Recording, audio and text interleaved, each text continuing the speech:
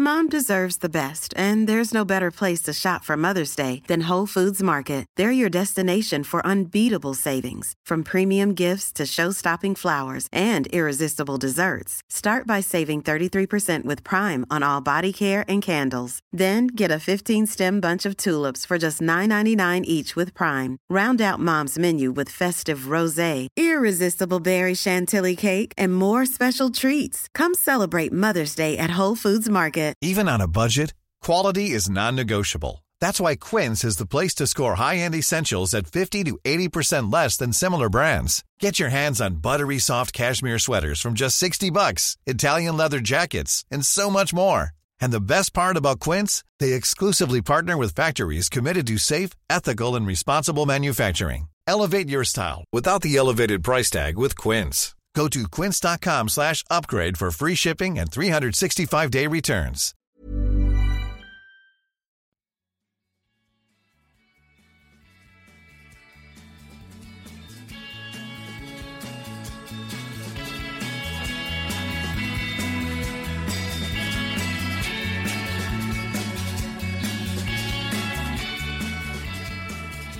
Välkommen till Klacken.nu mina damer och herrar. Jag är riktigt glad att ha med mig Max. Hur mår du? Jag mår jättebra. Jättekul att vara tillbaka. Ja, nu är nytt år, nya möjligheter. Hur har du startat det nya året? Det har varit väldigt mycket plugg. Haft tentaperiod nu precis. Så man har nästan suttit med huvudet i böcker hela året hittills. Jag förstår. Hade sista tentan nu i onsdag. Så nu är jag fri. Nu kan du andas lite. Nu kan jag andas. Till nästa tentaperiod. Ja. Så är det ju. Men det är bra. Du kämpar på bra. Du gör det riktigt bra tycker jag.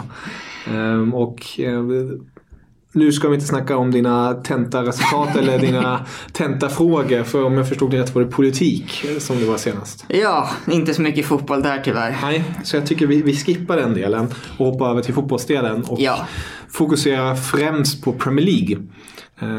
Det var ju ett tag sedan vi snackades vid och även i podden har det varit mycket blandat, mycket La Liga, mycket Serie A, så tänker jag dags för lite Premier League-fokus. Och det har ju hänt en hel del. När vi spelar in det här är det fredag. Nästa Premier League-omgång ska kickas igång ikväll när West Ham möter Sheffield United. Eller rättare sagt Sheffield United tar emot West Ham. Vi har en Moyes i West Ham nu.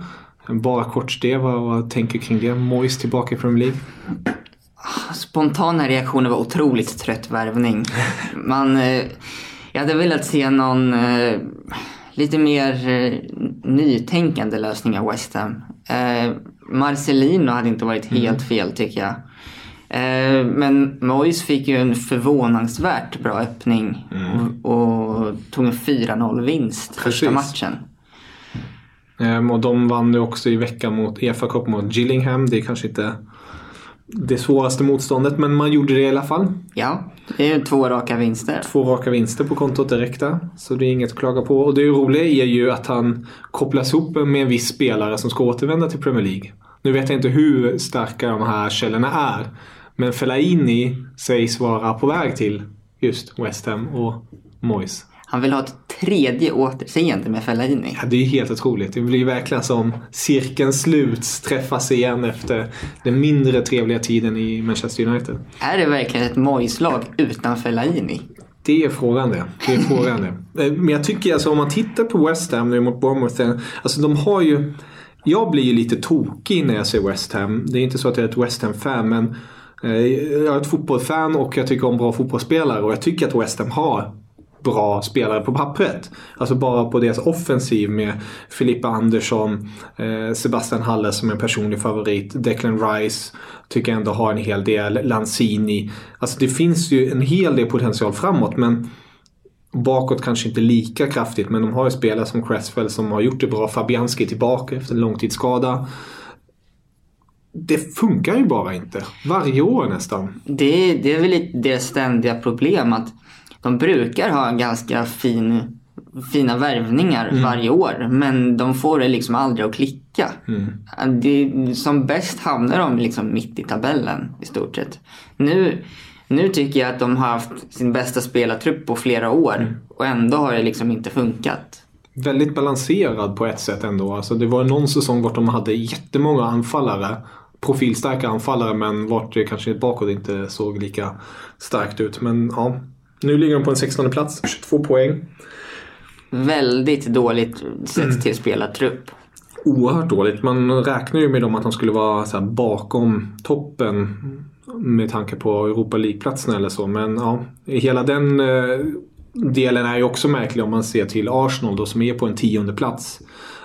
Eller ett Spurs som är på en 6:e plats. Det är väldigt tajt där, men det är ändå inte... Det är en konstig säsong, enkelt sagt. Verkligen. Man hade lite den känslan också att när de plockade in Haller i somras, de plockade in Pablo Fornals, gjorde en jättefin säsong i Villarreal året innan. Men det hjälper liksom inte. Det känns verkligen som att de... Ja, det är som sagt det långsiktiga. Jag drar ofta när jag pratar med folk olika paralleller och vad man kan ha för synsätt och så. Men det är ju Freiburg ett riktigt exemplariskt exempel med Streich som tränare. Han har varit där nu i 9 år och byggt långsiktigt med små resurser och gjort det riktigt bra. Freiburg låg ju väldigt länge uppe nu i topp 4. Nu är de på en 8:e plats, om jag inte helt misstar mig. Som är väldigt godkänt med tanke på vad de har lagt ner för pengar och så. Det skulle vara intressant att se när man har ett lag som West Ham som har de spelarna, som har ändå ett kapital, en ny arena, London, alltså det kittlar ju. Alltså jag tänker ju bara på min fotbollmanager, nerv på det hela. Bara jäklar om man skulle kunna leka runt där och bygga något. Ja, verkligen. Om jag inte är helt fel, tror jag att de har en ganska fin akademi också. Det tror jag också. De har ju plockat upp, just nu har de ju i alla fall Declan Rice som han är ju landslagsspelare liksom. Exakt. Men om vi bortser då från West Ham som spelar ikväll, därför kom vi upp på det. Jag tänkte precis, hur kom vi in på West Ham egentligen? All respekt till dem. Men det är ju extremt intressant i toppskiktet, kanske inte i absoluta toppen. Liverpool kör en Bayern München-Juventus-säsong just nu och går på ensam road. Men vi ser till plats 2 och 3 är ju med Leicester City. De har ju tajta 45 poäng på Leicester, 44 på City. Men där bakom med Chelsea, United, Spurs, Wolverhampton, Sheffield United, Crystal Palace, Arsenal. Alltså där är det ju, om jag bara tittar snabbt här, det skiljer sig bara 9 poäng mellan dem. Hur ser du i nuläget på toppklubbarna och deras status med tanke på ligaplacering? Tycker du det är rättfärdiga att det ser ut som det gör just nu? Eller tycker du att tabellen ljuger egentligen aldrig, men skulle du säga att tabellen ljuger? Jag måste säga att framförallt Manchester United och Tottenham, långsiktigt så ser jag inte att det håller. Jag måste säga att jag tror faktiskt mycket på Wolves. För det Wolves har utvecklat den här säsongen som de inte hade förra var att de är mycket mer mångsidiga nu. Förra året var det ett 3-5-2 och man körde ganska liksom defensivt och satsade på kontringar. Men nu har man Nuno Santo har bytt spelsystem till 3-4-3 och man vågar attackera mycket mer. Så de är svårare att läsa. Och sen så har de ju bara fått in ännu mer fina spelare. Så den tror jag kan vara en bubblare till i alla fall en Europaplats. Tottenham vet man inte riktigt nu när det kan vi säkert gå in på senare. Men Harry Kane meddelades ju igår att han är skadad till april. Minst. Han skulle återvända till träning i april. Så det är ju ett stort avbräck. För man har ju inte riktigt någon som är den notoriska målskytten framåt. Och United tycker jag allmänt känns väldigt trötta. Det är väldigt blandat och där. Verkligen. Nej, United, alltså jag har ju tyckt länge, jag tror inte jag är ensam om det, att det är Ole Gunnar, han har väl sin filosofi hur han vill spela, men jag tycker att den känns för tunn. Alltså jag tycker inte det. Jag kan inte riktigt få grepp om det hela. Nej. Och då tycker jag det är väldigt svårt att leda ett lag som redan har problem. Alltså det är både självförtroendemässigt men även allmänt. Alltså det finns inga riktiga raka linjer där. Och när man har kommit till det här stadiet behöver man verkligen det enkla, det tydliga. Hur ska vi göra? Att alla vet exakt hur man ska göra det hela. Och vissa matcher ser man ju United gör det jävligt bra. Och det är just mot topplagen. Men när de väl möter de mindre klubbarna, då fallerar det totalt. Och det är väldigt märkligt. Det känns som att de har liksom inte ett grundspel som sitter.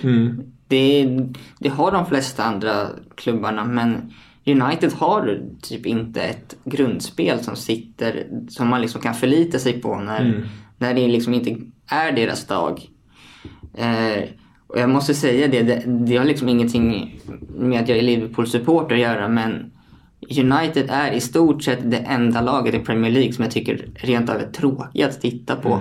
Det är liksom, det finns ju självklart individuella spelare som kan vara kul att se. Framförallt Fred tycker jag gjorde bra i år, men det finns liksom ingen... Jag vet inte hur jag ska säga det, men om inte jag kan se någon glädje så ser jag liksom inte hur United-supporter. Det måste vara ännu värre för dem.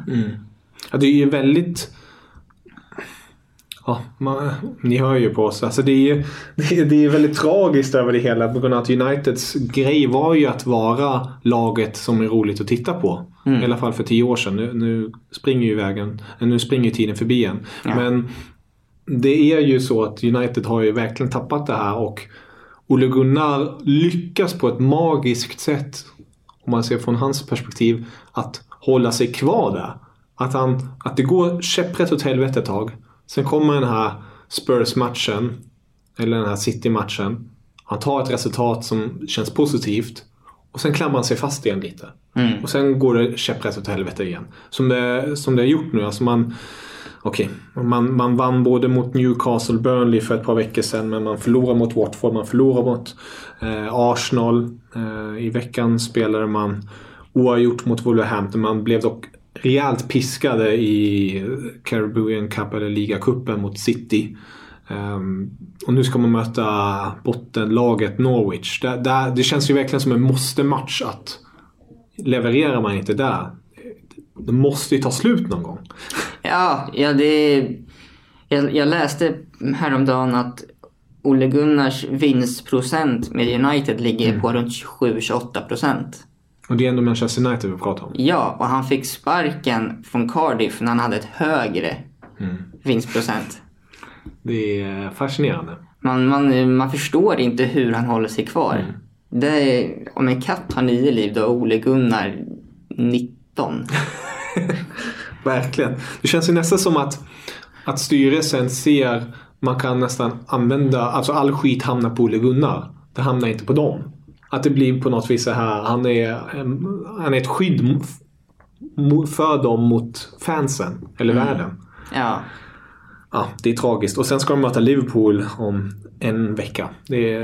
Det känns ju bara som att det kan gå en väg. Ja, dessutom så saknar de McTominay och Pogba på mitten där inför det mötet. Det var någon till som inte kommer på rak arm. Maguire, så var det. Maguire är också borta. Och sen är ju det är ju bara en tidsfråga innan Rashford är överbelastad. Ja. Med tanke på hur mycket han har spelat. Martial har varit lite in och ut från truppen. Precis, han kör sin klassiska vila 1, spela 2, vila 3. Tillbaka. Men om vi återgår till Spurs då. Du var redan inne på det. Harry Kane skadad till april.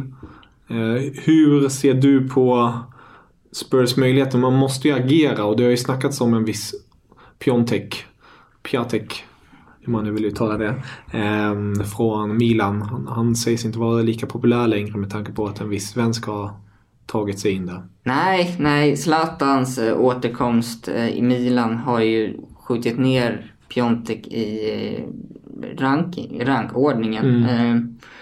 Och det är väl ändå lite så här också att under det nuvarande Milan så passar Piatek inte in i lika bra som han gjorde i Gattusos Milan. Piatek är en fin spelare när han får fokusera på att vara i boxen och göra mål.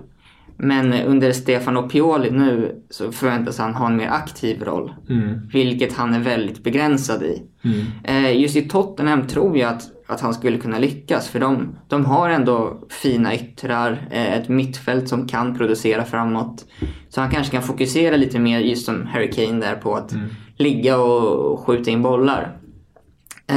Men just nu så verkar det stå ganska stilla mellan Milan och Tottenham. Tottenham vill ha honom på lån. Milan vill sälja honom permanent. Och det återstår att se hur utvecklingen går. Men det verkar stå ganska stilla där just nu. Ja, någonting måste ju ske från Spurs håll i alla fall. De måste ju få in någon. Om inte man vill bara vi satsar på Heung-min Son som spets. Det är ju också ett alternativ, men det känns väldigt tunt med tanke på att man också ska köra Champions League. Vi får se hur Mourinho löser det hela. Men om vi ser till United och Spurs och sen har vi Arsenal där nere, längre ner i tabellen. Det känns ju ändå som att Arsenal då har just nu formmässigt kanske kommit in i någon form av stim att de kommer gå om då Spurs och United. Det tycker jag verkligen. Jag har haft lite den magkänslan från dag ett att Arteta kommer få igång Arsenal igen. Och jag tycker att man har märkt det ganska mycket, framförallt bara i inställning. Han har fått in mycket mer energi i laget och fått dem motiverade som de inte kändes under Unai Emery. Och sen tar det tid att implementera ett spelsystem. Det han vill implementera verkar skilja sig ganska mycket från Emerys. Men jag tror faktiskt på Arteta där, och de har ju ett bra spelarmaterial. Så det är ju, de hade kunnat ha en bra back till. Men om man ser till mittfält och framåt, så tycker jag att de har ett bra lag. Det är sjukt. Jag tror jag såg det någonstans på sociala medier. Var det nu senast när de vann mot United att det var första gången att Pepe, Özil, Aubameyang och Lacazette spelar ihop.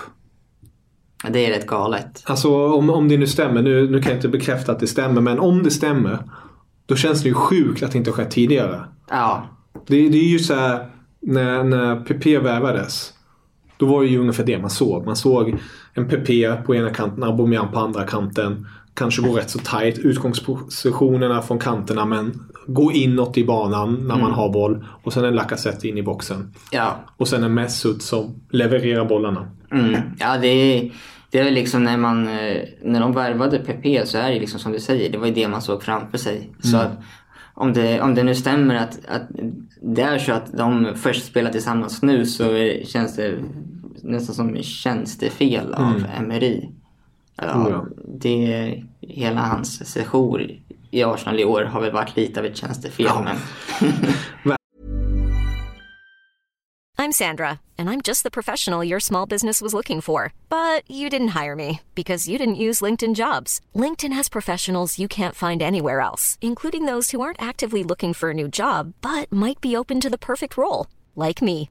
In a given month, over 70% of LinkedIn users don't visit other leading job sites. So if you're not looking on LinkedIn, you'll miss out on great candidates like Sandra. Start hiring professionals like a professional. Post your free job on linkedin.com/people today. Mom deserves the best, and there's no better place to shop for Mother's Day than Whole Foods Market. They're your destination for unbeatable savings, from premium gifts to show-stopping flowers and irresistible desserts. Start by saving 33% with Prime on all body care and candles. Then get a 15-stem bunch of tulips for just $9.99 each with Prime. Round out Mom's menu with festive rosé, irresistible berry chantilly cake, and more special treats. Come celebrate Mother's Day at Whole Foods Market.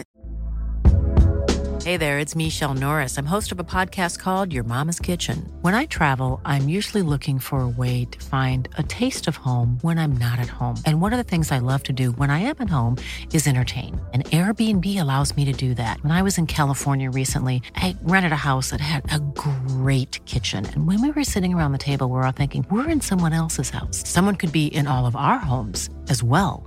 If you have a home, but you're not always at home, you have an Airbnb. Your home might be worth more than you think. Find out how much at airbnb.com/host. Verkligen. Men när man tittar på deras startelva som de hade nu mot United, då tycker jag ju att det är just den som man tänker sig är den man ska ha. Alltså man har Leno i mål. Nu är det kanske lite speciellt Bellerini skadad, så Maitland-Niles, Sokratis, David Luiz, Kolasinac. Sen har man 2 defensiva i Torreira och Xhaka. Alltså enkelt sagt de som ska vinna och ta boll och täcka yta. Och sen framför har man kreatörerna Pepe, Mesut, Aubameyang och Lacazette längst fram. Det är ju... Ja, känns som det mest logiska man ska göra med det här laget. Men det har inte gjorts. Nej, det jag framförallt tycker har sett skillnad på är Lucas Torreira som du nämnde. När han spelade i Sampdoria så var han en av ligans bästa spelare det året. Men Emery använt honom som en 10. Det här är inte Kanté. Nej, exakt. Och jag tycker verkligen att man har sett skillnad när Arteta satt honom i den positionen som han ska spela. Det är liksom, han är och vinner boll i stort sett överallt på Arsenals planhalva. Jag skrev det på Twitter att fram tills, nu har jag inte hållit koll på de senaste 2 matcherna, men Artetas första 2 matcher var Torreira mesta bollvinnaren på planen i 3 av 3 matcher. Det säger någonting. Ja, och även David Luiz tycker jag har sett mycket bättre ut. Han får man väl lite, det har varit lite hela hans signum i sin karriär att man får förvänta sig lite av en så här det är ju lite det galen brasse-syndromet som man har. Alltså man har många så här tokiga brassar som har varit backar som har gjort det jävligt bra, men sen kommer plötsligt så här... Han får hjärnsläpp då och då liksom, men hittills tycker jag att han har sett bra ut. Det ser betydligt stabilare ut än vad det har gjort tidigare. Verkligen. Och nu har de ju hållit, om man kikar här, 2-0 i rad. På de senaste 1, 2, 3, 4, 5 matcherna har man endast släppt in 3 mål. Det är kanske inte det bästa, men det är i alla fall åt rätt väg. Verkligen. Så det blir väldigt intressant att följa Arsenal och se vad de gör. Men om vi ser till Spurs motstånd som är härnäst då när vi spelar in där, då är det Liverpool. Ja. Och Liverpool kan man ju inte klaga på. Eller man kan ju alltid hitta fel eller någonting sånt. Men det är ju väldigt svårt att trycka ner Liverpool just nu. Det går ju jäkligt bra. Ja. Det känns ju som... Jag tänkte på det här nyligen. Med lag som lyckas vinna ligor eller lyckas vinna stora turneringar. Det är när man använder mycket av sin trupp. Jag tyckte Sir Alex Ferguson var ju en tränare, för mig är han den bästa tränaren genom tiderna med tanke på vad han gjorde under så lång tid. Men att han lyckades använda hela sin trupp och sätta rätt spelare i rätt match. Så att man inte sliter ut någon eller så. Och det känns som att Klopp har fått nu in. Alltså förut var det en bra 11 de hade. Med någon okej bänkspelare. Nu har de fixat upp bänken lite. Men alla vet lite sin roll. Så när man roterar då, det gör inget. För då, just i den matchen har Klopp tänkt till och vet det passar. Och det har funkat. Och det tycker jag är väldigt coolt att se. Hur det här Liverpool har växt fram på det sättet. Det har ju varit rotation varje match under mellandagarna och från Boxing Day framåt tills egentligen nu senast mot Everton har det varit rotation varje match. Och nu senast mot Everton spelade man med, jag tror det var 5 stycken akademispelare och man lyckades ändå vinna. Och göra det på ett snyggt sätt också. När man tittar på 11 då var det Gomes, Adrian, Milner, Lallana och Origi som jag tror den större massan kände igen. Sen var det nyförvärv Takumi som spelade. Curtis Jones, Harvey Elliott är ju namn som man har sett. Men kanske inte sett spela så ofta. Sen Williams och Phillips där i backlinjen. Så jag var imponerad med tanke på att Everton ställde upp i princip sin bästa 11. Ja. Och det är ju ingen dålig manager de har heller, Everton. Carlo Ancelotti är liksom en notorisk vinnare. Ja, det är fascinerande det här. Och jag tycker det man ska notera är att Nu ligger man 13 poäng före tvåan. Exakt, 13 poäng. Och jag måste säga... En match mindre spelar till med. Och jag har sett varje match i år. Och jag måste säga att den enda matchen som jag känner att vi verkligen har nått toppnivå var mot Leicester. Då hade man nått sista växeln. Innan dess har liksom legat runt halvväxel i stort sett. Och man lyckas ändå ta poängen. Ja, just mot Leicester blev det ju ordentligt åka av där med 4-0.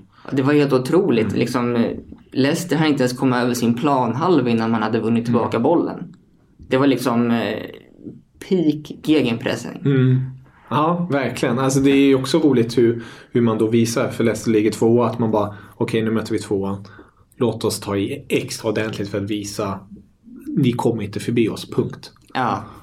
Och det gjorde de. Det gjorde de riktigt ordentligt. Jag tycker också att det jag gillar lite med Klopps konstruktion är det här att han har flyttat, vanligtvis brukar man ha ju kreativitet på ett centralmittfält. Men han har flyttat till ytterbackarna, så har han ett mittfält som egentligen bara är grovjobbare. Det är liksom Wijnaldum, Henderson, det är liksom, de springer och vinner tillbaka boll. De är inte några som liksom förlitar sig på att skapa chanser. Fabinho kan vara fin att liksom lägga bollar över motståndarnas backlinje och så, men han är egentligen också där för att vinna tillbaka bollen. All kreativitet är ju egentligen lagd på Robertson och Alexander Arnold, vilket man ser på statistiken när de har 6 och 8 assist var. Det är otroligt. Ja. Det är verkligen lite, om man tänker på Pep. Jag minns i Bayern München var det extremt tydligt när man hade Lam och Alaba. Istället för att de skulle vara ute, då gick de ju alltid in i banan. Ja. Och spelade som mittfältare i princip, centrala mittfältare.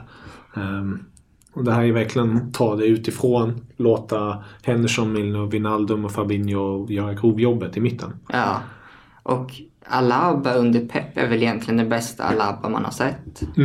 Ja, han var jäkligt bra då. Ja. Han var riktigt stark. Och där lärde han, det är ju också mycket man har hört intervjuer av honom därefter. Att han lärde sig mycket av sig själv och hur han vill eller skulle vilja spela. I landslaget har han ju varit den stora stjärnan och spelat mycket mittfältet och 10 ibland till och med, eller ytter mittfältare, för att man vill inte ha honom som vänsterback där. Någonting han har själv sagt att han vill ju helst av allt spela mittfältare. Men i Bayern München är det för hård konkurrens och Bayern München har ingen bättre vänsterback, så det har blivit du får spela vänsterback. De har ju också lite fantastiskt med Alaba och Kimmich. Precis. Det är ju otroligt vassa ytterbackar också. Verkligen. Nu har ju dock Kimmich fått återgå till sin mittfältsposition mera. Så det tycker jag, på ett sätt tycker jag det är synd. För jag tyckte Kimmich, som du säger där, skapar extremt mycket. Jag tror att han var en av dem som gjorde flest assist. Han hade typ 18 eller 19 assist eller så något helt där. Otroligt. Men nu spelar ju mer central mittfältare för att man behöver hans balans och kvalitet där i mitten. Någonting som också är väldigt nödvändigt i nuläget, om man säger så. Hur har det sett ut med hans kreativitet därifrån då? Får han fortfarande samma nummer eller? Alltså han har ju skapat, alltså han har ju en betydligt mer balansroll. Så det har inte blivit lika många assist på det sättet.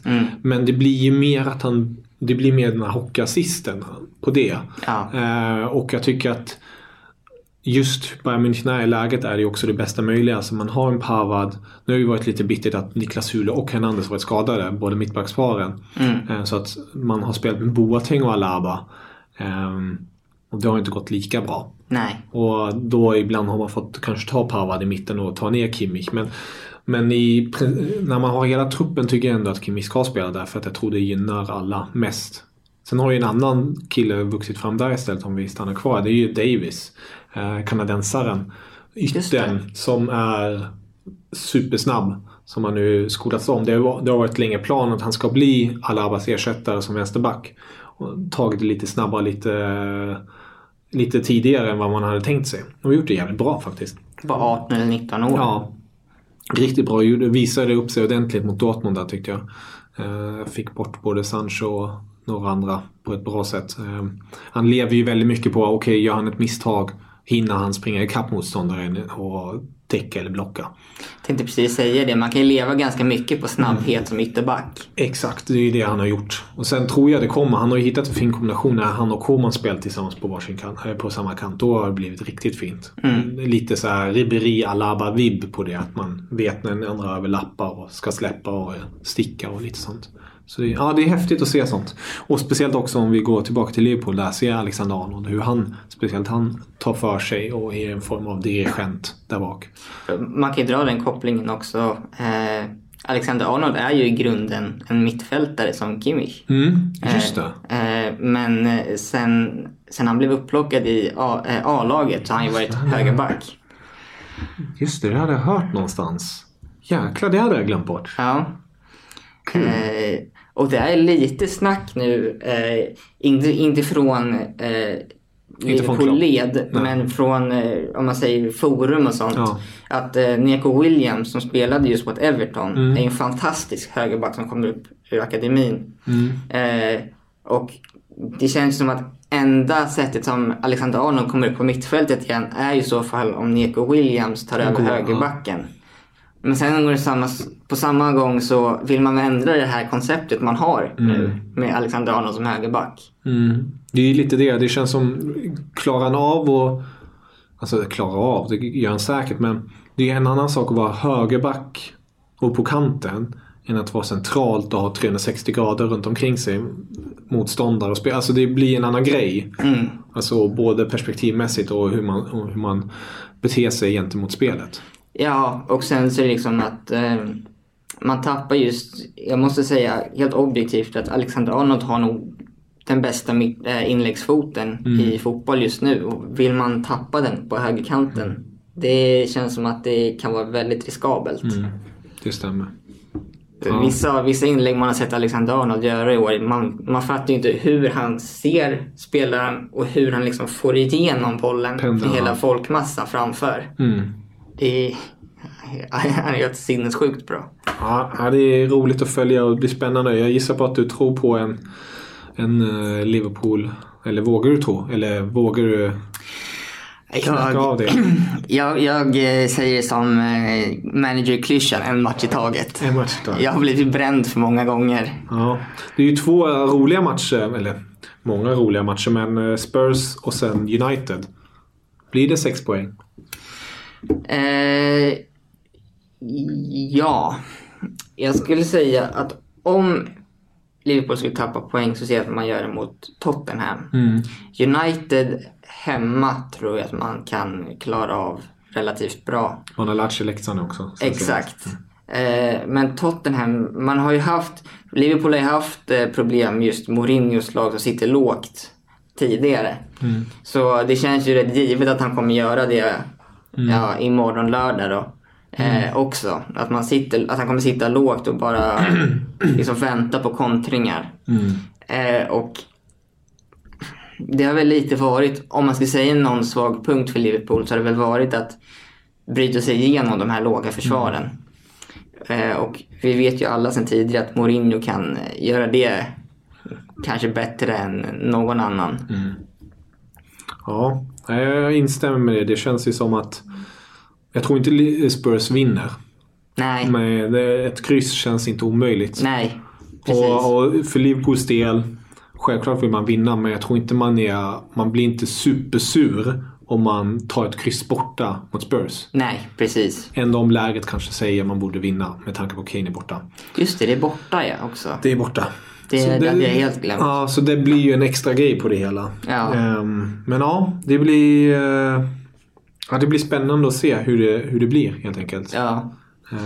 Man kan nog förvänta sig en hel del krossar i den matchen. Det kan jag tänka mig.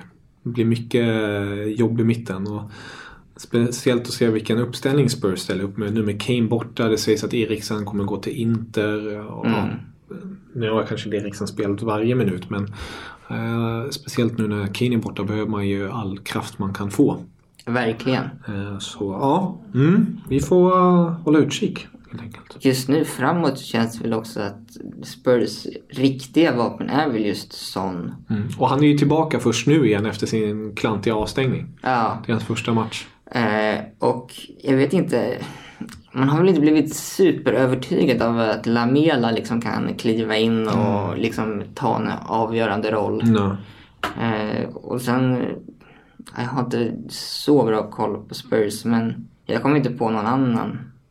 Mora kanske. Ja, alltså jag gissar på, bara så här ren gissning, att man kommer köra någon form av spets med Son. Och sen har Dele Alli bakom. Och Lucas Moura, precis, Moura på kanten. Kanske Dele Alli på en kant och Eriksen i mitten, om man nu spelar. Dele Alli har ju fått ett väldigt uppryck under Mourinho. Han har gjort det betydligt bättre. Nu senast var det lite hackigt igen, men han är väl den spelaren som har verkligen varit tacksam under Mourinho. Verkligen. Ja. Max, riktigt roligt att prata med dig. Detsamma. Hoppas få prata med dig snart igen, och så får vi se hur det går vidare med dessa Premier League-lag. Ja, gärna. Det hade varit jättekul. Grymt. Sköt om dig, så hörs vi snart igen. Detsamma. Auf Wiedersehen.